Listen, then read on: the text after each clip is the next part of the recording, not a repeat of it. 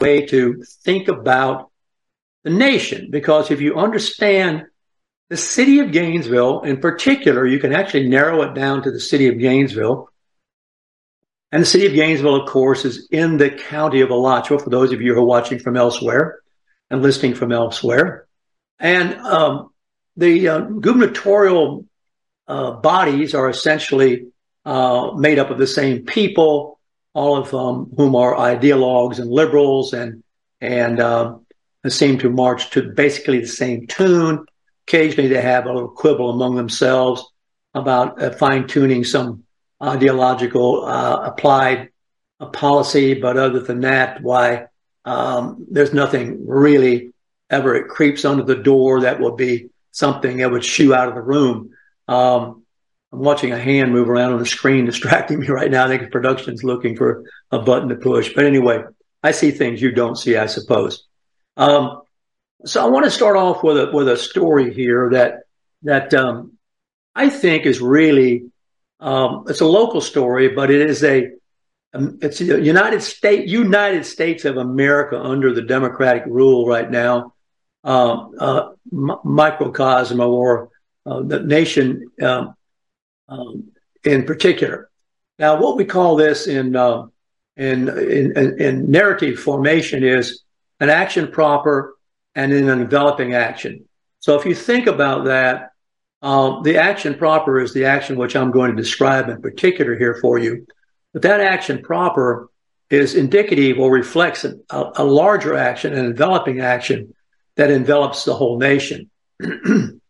So what we have here, it's a story written in the Gainesville Sunset by Andrew Kaplan, who has come back to kind of be a political writer for the Sunset. We feed Andrew Kaplan quite a few tips.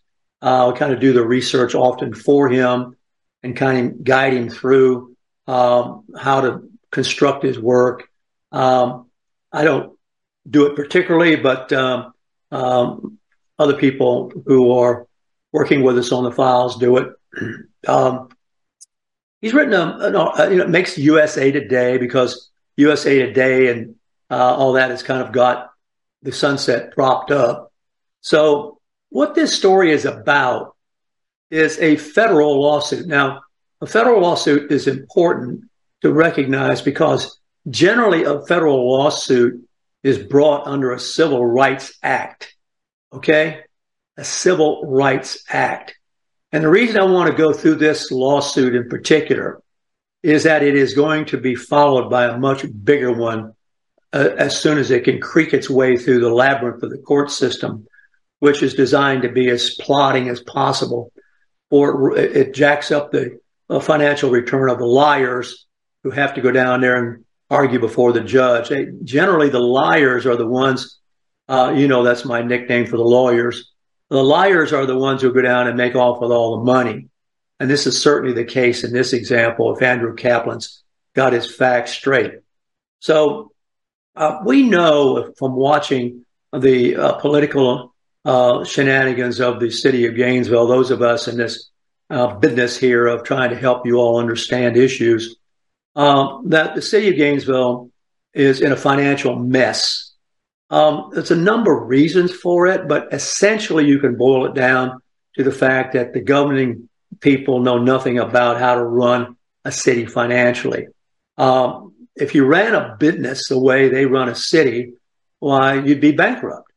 You'd be out to lunch, and you'd have to restructure or whatever, or try something else, or start laying brick or something, because you just wouldn't make it with the kinds of behavior that these city officials.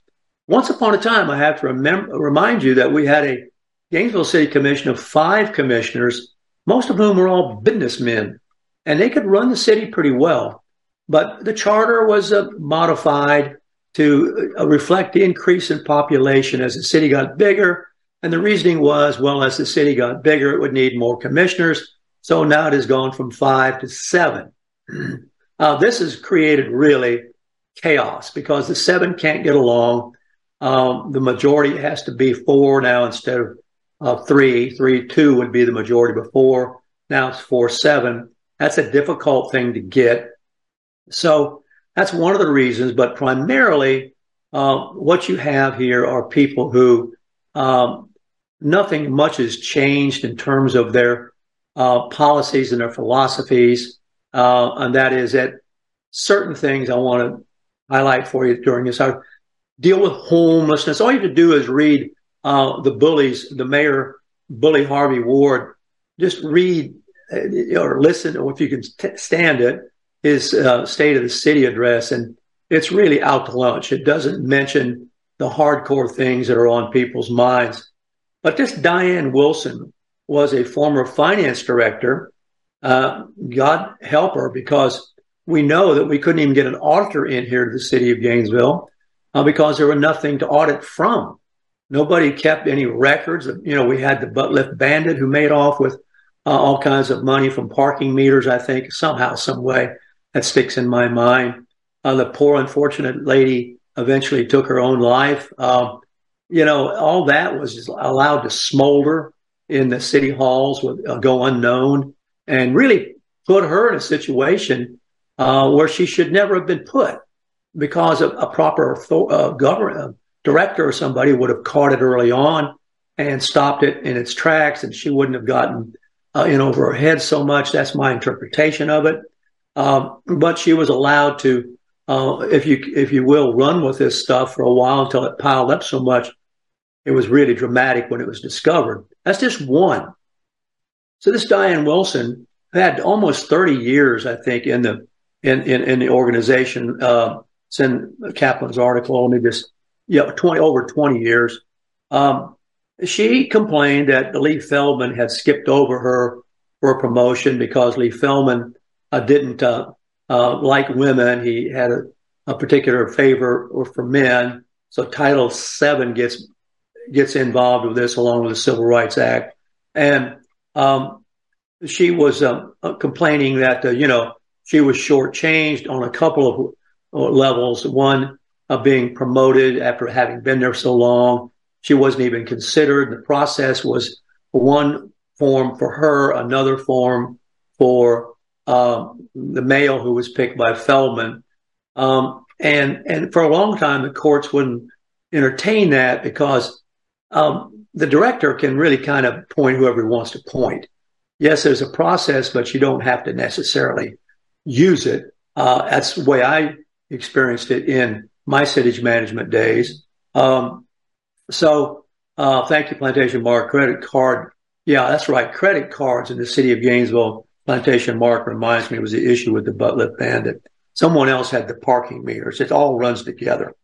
But anyway, what we have here is a argument that Feldman ended up promoting a longtime male employee to a higher level, and he did it by executive decree, and she had to go through a competitive process. That is kind of on its surface stymied the court for a while. But once you get the civil rights thing in there, and once you get the gender thing in there, the courts almost have to let it be aired, because this has become such a crying towel for so many people who feel like they got skipped over. And so it's either the race card or the gender card. And so it became something that the court finally started listening to. And when the court started listening to it, it was obvious that there were significant issues in the finance department. But, it had nothing to do with the issue that this lady was saying, that I wasn't even given a chance to straighten out those finance problems, which is a pretty good argument when nobody had straightened them out, and they're still not straightened out. And obviously, too, when you see the ridiculous salaries that are now being awarded by the commission, not only to itself, but to all the charter officers. So this becomes a kind of a bird under the saddle for a lot of people. And to make this story kind of cut to the chase here, there ended up being a $95,800 settlement. Now, here are a couple of things I want to point out about this settlement that you need to remember if you're following the fiasco of the city of Gainesville. Number one, it's always the case, the liars will make out with most of the money. If Andrew has his numbers right, of the $95,800, the liars make out with $40,800 in attorney fees. Then she gets $24,750, according to Andrew, in back pay, plus $30,250 for this sort of catch-all phrase, emotional distress. So she's getting about 70,000 or so, maybe not quite that much, 50 and 25, 30 and 25, 60 maybe by the time you add in the change. Liars get 40. And the city still is in not any better shape than it was before. But the caveat here that you have to pay attention to is, in order to agree to this this settlement, Wilson cannot make any adverse or disparaging comments about the city henceforth that may harm its reputation. And that is a kind of a kicker. That was applied also to the Grotto settlement. And it's been brought to my attention that should that be violated, let me check my notes here. It would not go back. Just make my notes, make sure I got this.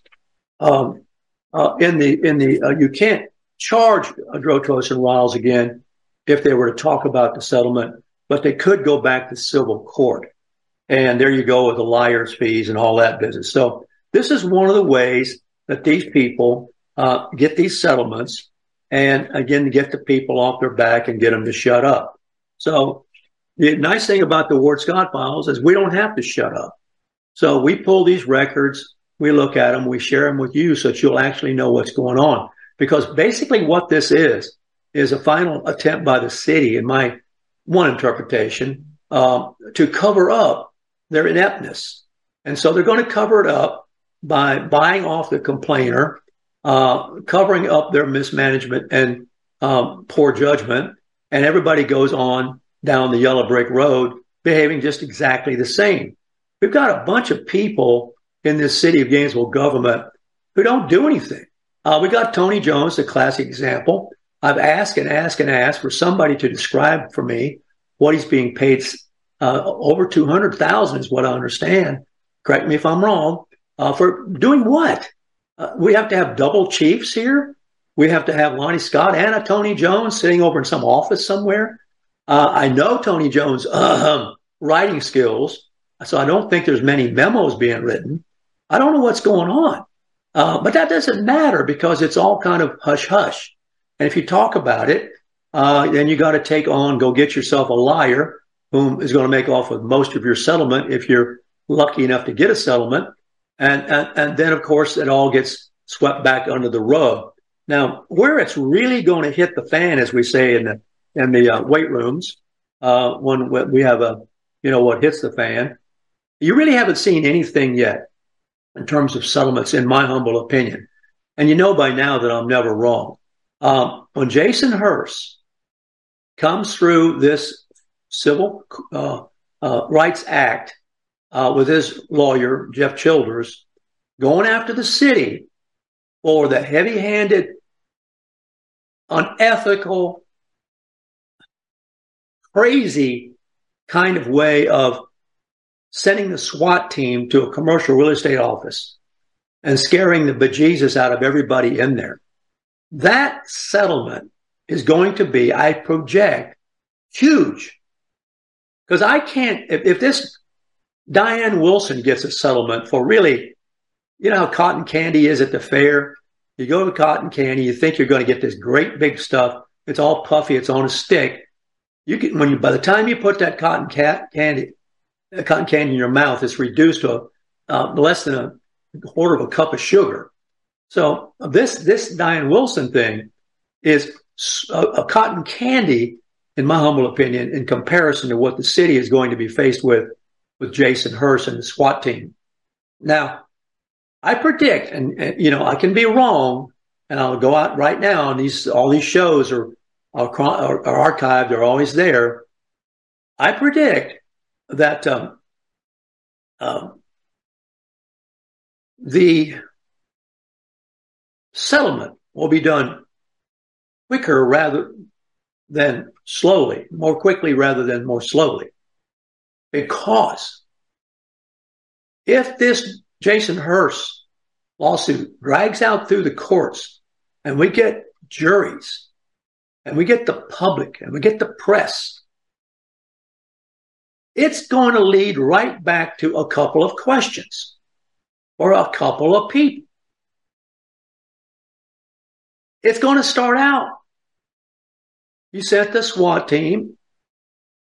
You owe me emotional distress, all these other things. But how did the SWAT team come to be sent? Okay, let's follow that domino. Well, there was an argument over commissions, which should have been in the civil court all along. That is an interesting question. How did it go from the civil court to the criminal court? Well, it turns out that there was the argument that there was a theft of trade secrets, right? Do you remember that? Checking the microphone there. Do you remember that? And nobody knew what trade secrets were. And to this day, they don't know. I've sat in the court and watched Omar the tent maker, the assistant DA, stumble and bumble in trying to explain to Judge Kolaw what they are. He doesn't know. So the police department, the Gainesville Police Department, said to Boss Harts, a party to this argument, we don't know what trade secrets are, and if we go get them, they're up in the cloud. We don't have the expertise to do that. We don't have the money to do that. It should have stopped right there. But it didn't. Mind you, what I'm telling you is why I think this thing will be shut down real quickly and a settlement, because nobody wants to have to answer these questions. And I'm just starting them. I'm just beginning them. So, okay, the Gainesville Police Department doesn't have the money or the expertise to get the so-called trade secrets. So Boss Hart says, well, we'll pay for them and get them for you. And they're a party to the suit. And that telephone recording you can hear with your own ears on Ward's Hot Bulletin Board. So mysteriously, nobody really has been able to explain this to me. The cops say, okay.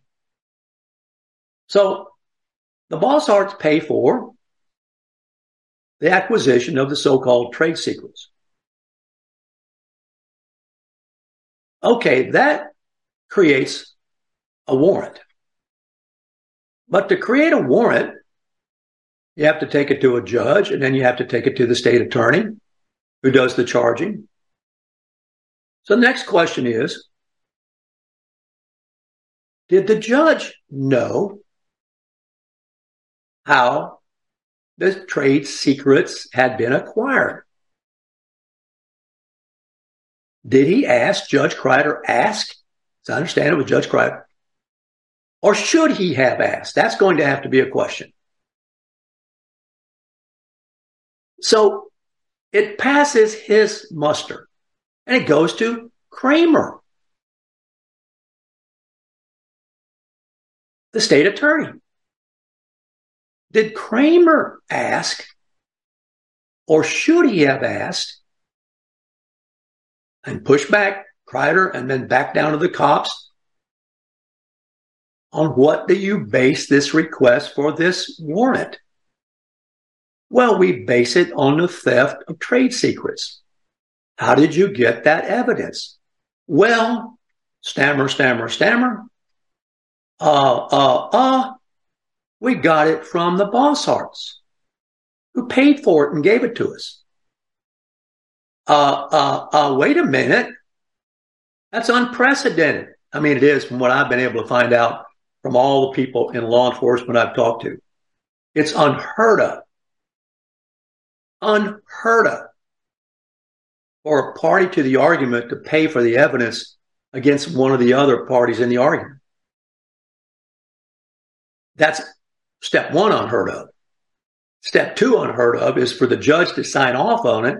And step three unheard of is for the state attorney to issue a warrant. Now, I'm piecing this all together from research, and if anybody objects to it, the state attorney objects to this narrative, or the judge, clear it up. I invite you to come on here and clear it up, straighten me out. But all I hear is crickets, because when Drotos agreed to settle the criminal charges, they were under a gag order. Okay? So they can't talk about it. Okay. Well, when it comes through the civil court with Hearst, who's an innocent party to it, who has nothing to do with the theft of trade secrets, just happened to be in the building, might he get to the bottom of these questions and get them answered? I'm betting he won't, because I'm betting that the city will say, whoa, we're going to just give you money now to shut up, because we don't want to answer those questions. And these are huge questions. Diane Wilson and her complaints about emotional distress and not being promoted are chicken feed. Chicken feed compared to Jason Hearst. And there's a young college student there involved, and the race card is in there. Two of the people are minorities who were yanked around. And the SWAT team says, oh, we didn't yank them around. We didn't do anything. Well, I beg your pardon. You pointed a gun at him for over 20 seconds by your own admission, and you also zip-tied him. I beg your pardon. Maybe you didn't treat him like George Floyd or the hapless soul in Memphis, but you did deprive him of his freedom. And you deprived her of her freedom. Who okayed this? How many people had to sign off on it to make it happen? I submit to you, many, many more than had to sign off on Diane Wilson's situation. It's the same city, though. It's the same inept city. You have to remember that the city police operate under the auspices of the city commissioners. The sheriffs in the state of Florida do not. And you have to remember that the Alachua County Commission hates that. They hate the sheriffs. I've never known one they didn't argue with. Current one's no exception.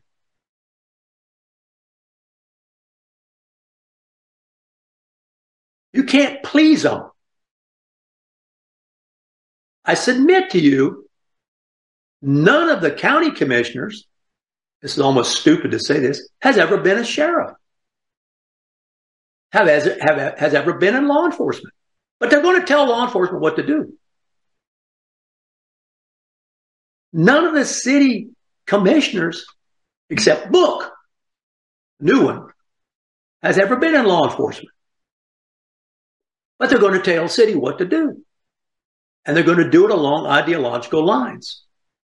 What that leads to, it appears, is ineptness all over the place and opens the city up for these lawsuits. There's another one which they did. I don't know why it hasn't. It is the whole thing that happened on homecoming weekend when Tony Jones was the chief at the rap party in East Gainesville, where there were people shot who were felons who'd drawn the so-called permit for the party, which probably never had a permit to start with.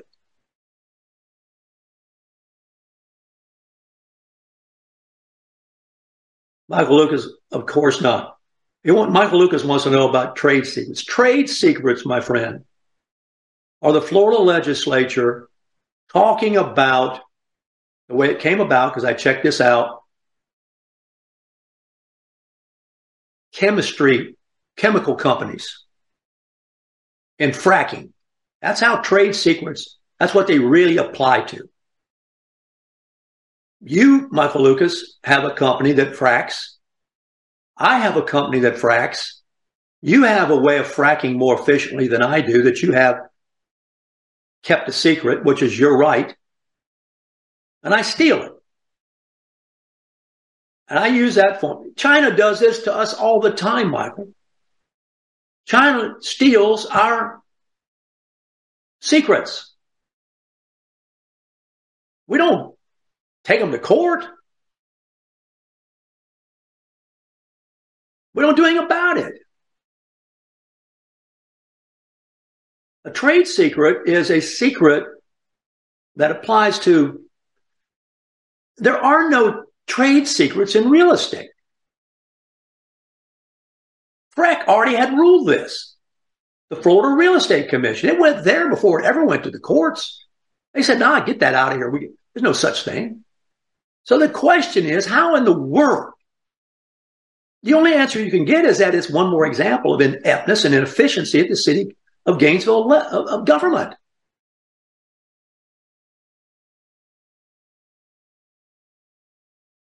I lay all this out here for you because there's much more. I really hate to use this word, but I have used it more and more. The more I've been doing this, my friends, the more cover-ups I have seen. Cover-ups either done deliberately or by narrative misinformation or ineptness. It's not just the Russian collusion hoax.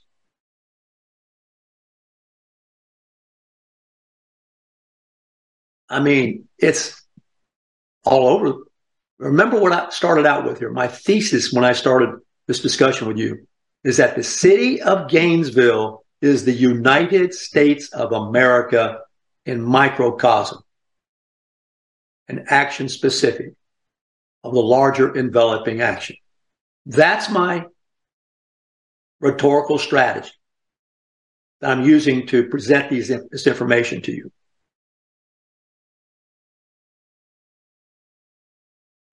I want to take a break for the weather. When I come back, I'm going to tell you how these dots connect even outside this immediate community. I appreciate you coming to class. I appreciate you listening. There is nobody else in America who can do what I'm doing for you. I've been watching some of these shows. There are no college professors. There are no people like me who run for government, who've managed political campaigns, who has written and published in distinguished places. They ain't nobody. They ain't nobody. I was a Rush Limbaugh fan, but they ain't no more Rush Limbaugh. Right back on the Ward Scott File in just a moment. Although the owner of Lewis Oil Company maintains she is 29, Lewis Oil turns 60 years old in June. Chevron would like to recognize the North Florida second-generation family-owned business, celebrating its growth and staying power. Lewis Oil Company maintains significant on-hand supplies, strategically located fuel depots, a delivery fleet, on-site service, fuel card locks, and convenience stores. Lewis Oil Company understands its responsibility in the local economy by providing service and delivery on demand and in crisis. As a first responder for 18 Florida counties and the Southeast from Texas to Virginia, we are proud of this rare accomplishment. Lewis Oil delivers. This is Ward Scott, and I want to thank all our sponsors who keep the show going and pay the bills. The Ward Scott Files premium sponsors are Crime Prevention Security Systems, large enough to serve you, small enough to care. Meldon Law, the only official injury partner of the Florida Gators. The Ward Scott Files gold sponsors are Lewis Oil Company, Shoot GTR, On the Spot Dry Cleaners, R&R Construction, and Style Cuts. If you are interested in promoting your business on the show, you can visit our website, www.wardscottfiles.com, and click on the Advertise Here banner on the right side of the page, or call my friend Freddie at 352-284-3733. Again, thank you to all the great businesses that support the Ward Scott Files. And remember, if you like the show, thank our sponsors and support the businesses that support us.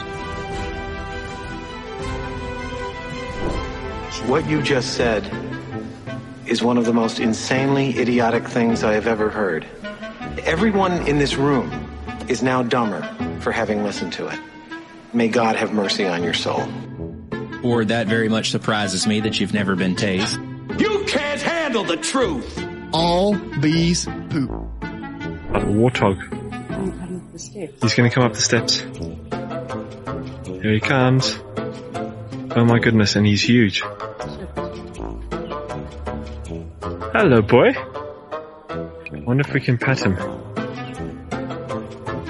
Hi, boy. Can we touch him? No, don't. Help me! Help! Help! Now for the weather, brought to you by Lewis Oil. This is Ward Scott. All right, welcome back to And Ward I want Scott to thank Files, all and our thank you, Lou. sponsors who keep the show.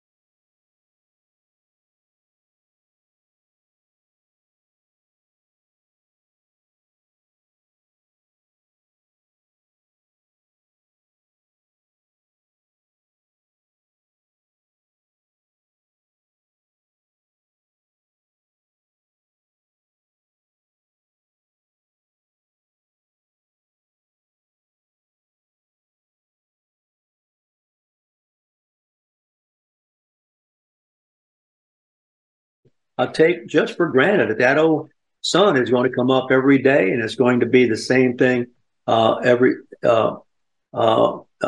I think we got audio, Ken. I'm looking now. Got to be sure we do.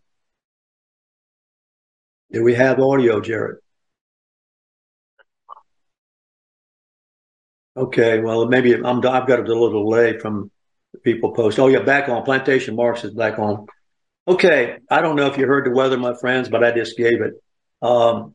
Sun's coming up every day. Just got okay. You heard the first half of the show, I assume, and you heard me talking about how Gainesville is a little miniature United States of America, is it not? Just to kind of make my point here as I put this together for you, let me just talk a moment about the Biden government, since we're talking about finances here, basically, and ineptness at running a city. I'm also going to say the nation is similar. The Biden revenue.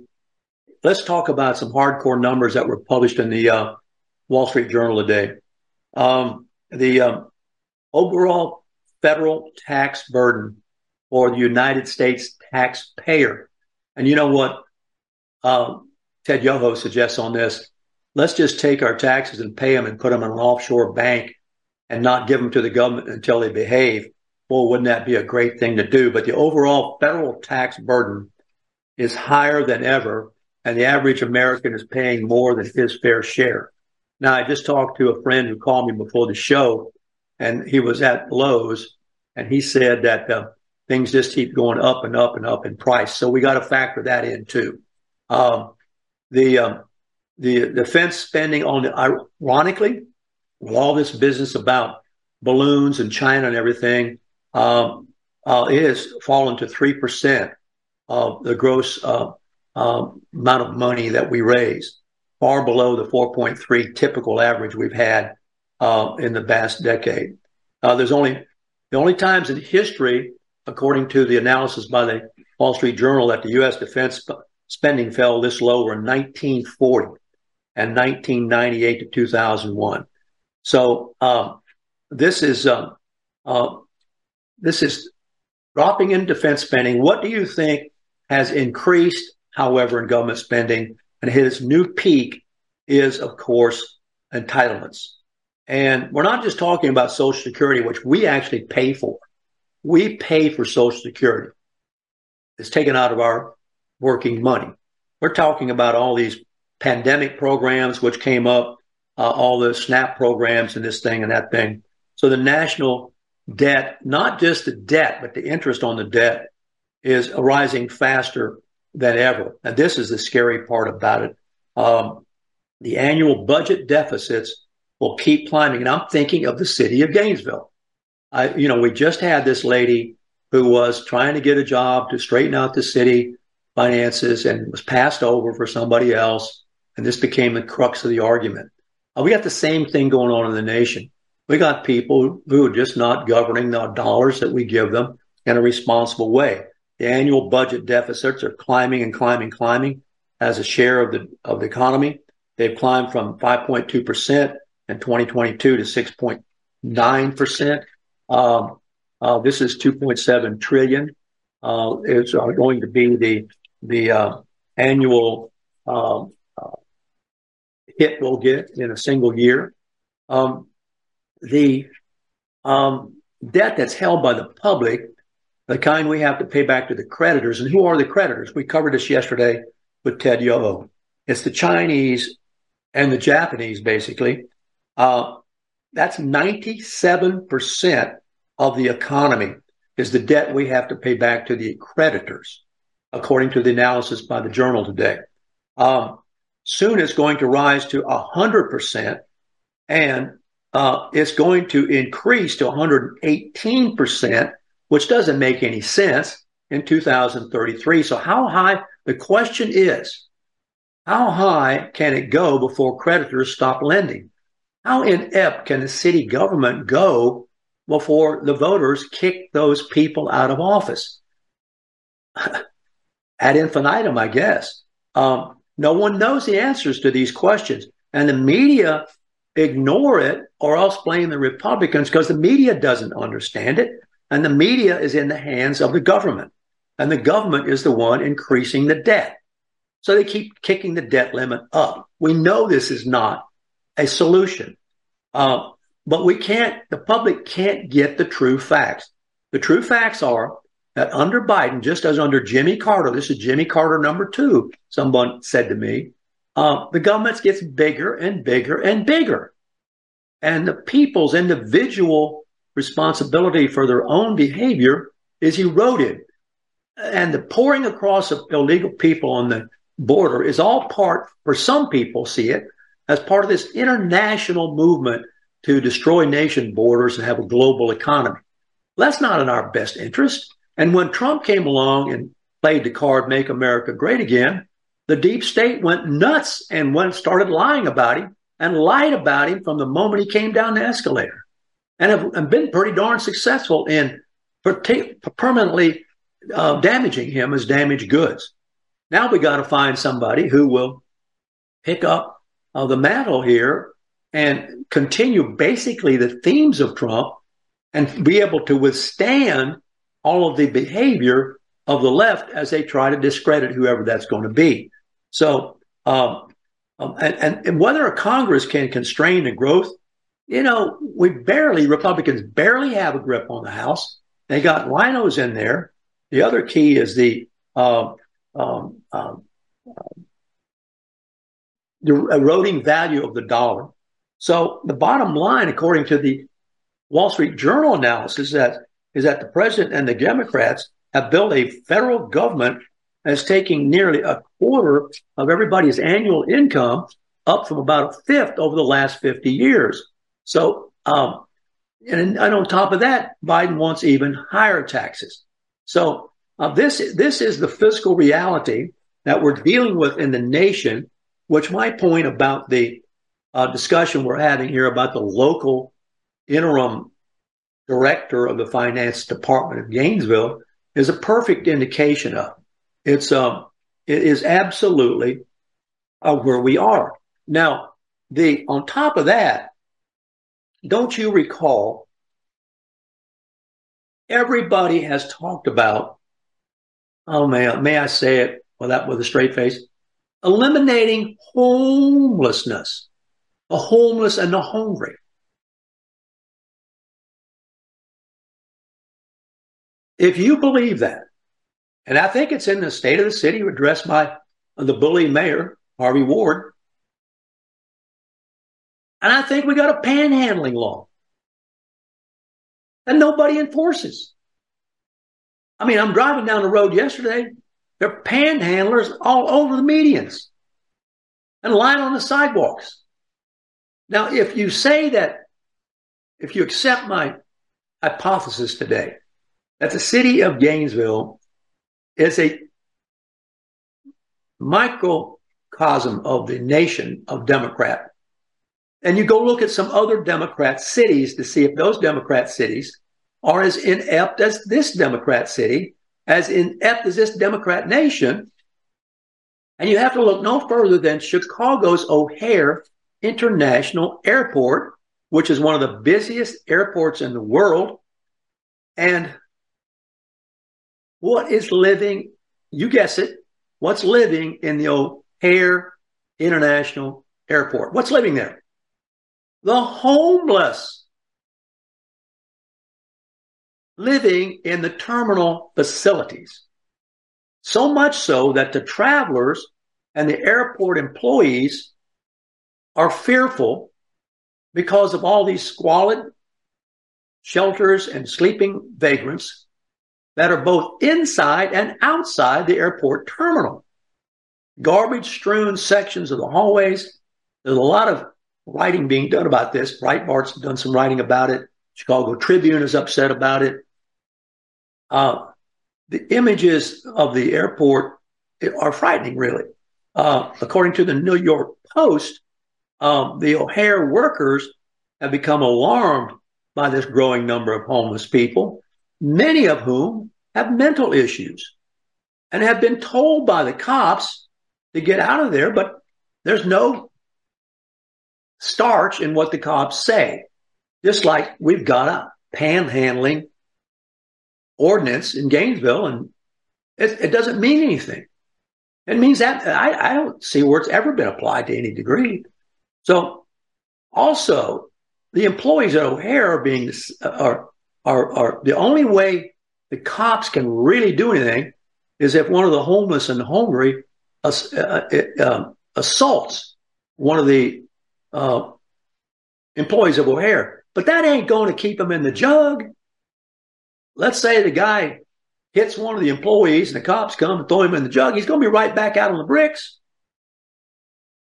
Meanwhile, the numbers of homeless are increasing in the airport because the homeless shelters in the city are full. Can you believe it? So there's this ever increasing population of what they call unsheltered individuals. And it's nationwide. It's beginning to show up in other airports. And we know what that means here. They're showing up all around the University of Florida campus. There's always a sucker somewhere. I saw one yesterday. I was at the intersection. I was going south in the left turn lane of 34th Street and Archer Road. And I think at that point, there are about 4 or 5 lanes going south, 2 turn lanes, and then one right turn lane. And I think, anyway, quite a number of lanes. And there's a homeless guy sitting on some kind of duffel bag in the median, whittling on a stick. Yeah, you heard me. Whittling on a stick. And somehow, some way, he looks over to his left. He's facing north. He looks with his back to the intersection. He looks over to his left. Somebody over there must have said, "Come here, I got something for you." He jumps up, crosses the stopped traffic, because the light is red. But he crosses 3 or 4 lanes of traffic, goes over there, comes back with something, squats in the median again. I mean, he could, now we're going to probably hear from Bully Harvey Ward, well, we've got to take care of the bicyclists. We got to take care of the pedestrians. Are you kidding me? Are you kidding me? How are you going to take care of somebody like that who wanders across 3 or 4 lanes of heavy traffic right at 4 or 5 o'clock in the day? To get something from somebody, give them something from a car window. I mean, does it make any sense to you? So you think there really is a pandering policy in the city of Gainesville or Alachua County? I can't see any evidence of it. If you see evidence of it, please let me know. Remember how Grace Marketplace, you recall this? How Grace Marketplace was going to be the solution. They were all going to have 3 squares. We were going to know where they all were. And it was just going to be hunky-dory. And there was not going to be any problem for anybody. And it'd all be out there, and they'd be taken care of, and all the above. So on top of that, we have no ID, as they say in Georgia. Who's coming across our borders? Who's coming across our borders? Now, Florida's Attorney General Ashley Moody is going to try to take Biden to trial in a federal court over his planned expansion of all things of the immigration parole system. Florida's lawsuit is against the Biden administration attempt to expand the federal parole system as part of its plan to expand, quote, listen to this, safe, orderly, and humane processing for, of all things, illegal aliens. And this expansion would allow an additional 30,000 migrants from Venezuela, Haiti, Cuba, and Nicaragua to remain in the United States. Now, Biden is getting pushback from DeSantis on this because DeSantis says these policies are harming Florida. People talk about DeSantis running for president. I hate to see him leave governing the state of Florida. I mean, that we lose a good governor. Now, of course, the Democrats don't think he's a good governor, but the guy's picking out policies to confront that resonate with the voters. That's the litmus. So the Biden administration is releasing tens of thousands of migrants at the border every month. And many of them arrive in Florida. And we incur millions of dollars in expenses. I mean, how many of these migrants are lying on the floor of Chicago's O'Hare International Airport? Nobody knows. Nobody knows.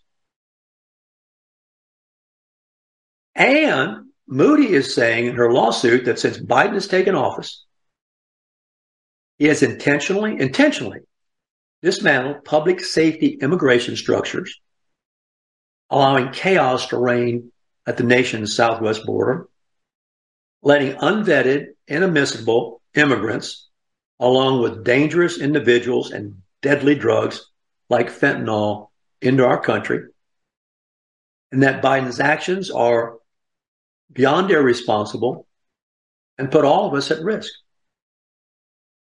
So the U.S. Department of Justice attorneys argue that the federal government has discretion over immigration policies and claiming that Florida is asking U.S. District Judge T. Kent Weatherall II to second-guess discretionary decisions by the Department of Homeland Security about how to enforce immigration law most effectively and efficiently. Boy, hire yourself a liar who knows how to manipulate the English language.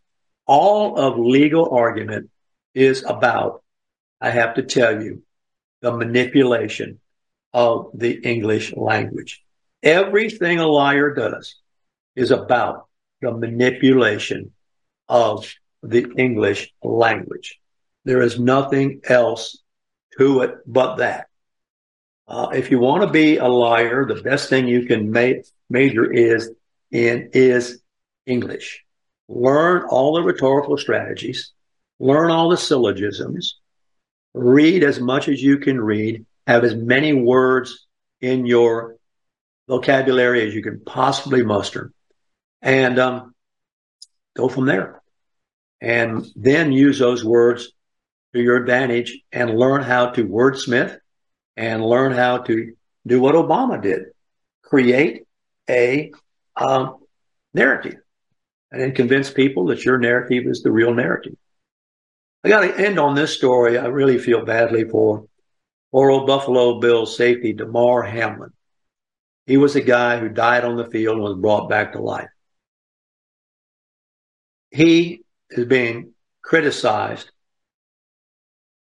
for wearing a jacket to the Super Bowl that some people thought was an offensive depiction of Jesus.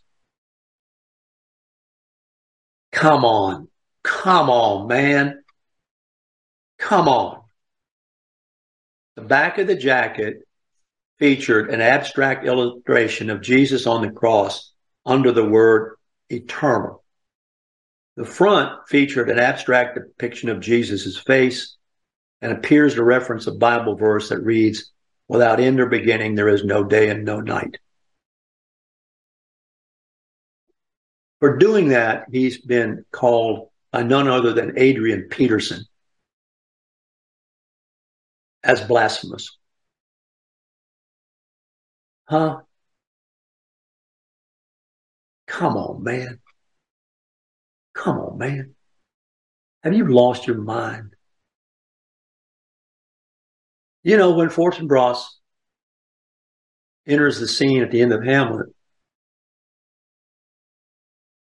He says, where is this sight? In other words, he doesn't understand it.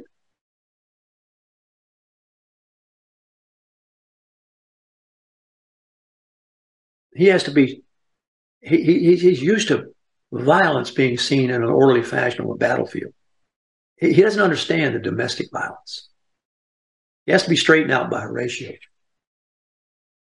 who says to him, well, what is it you would see? What is it you would see? See, would is a conditional verb. Helping. It's an auxiliary. What is it you would see? Well, what people generally would see is what they want to see, not what is there to be seen. Remember that. Warthog Command Center out.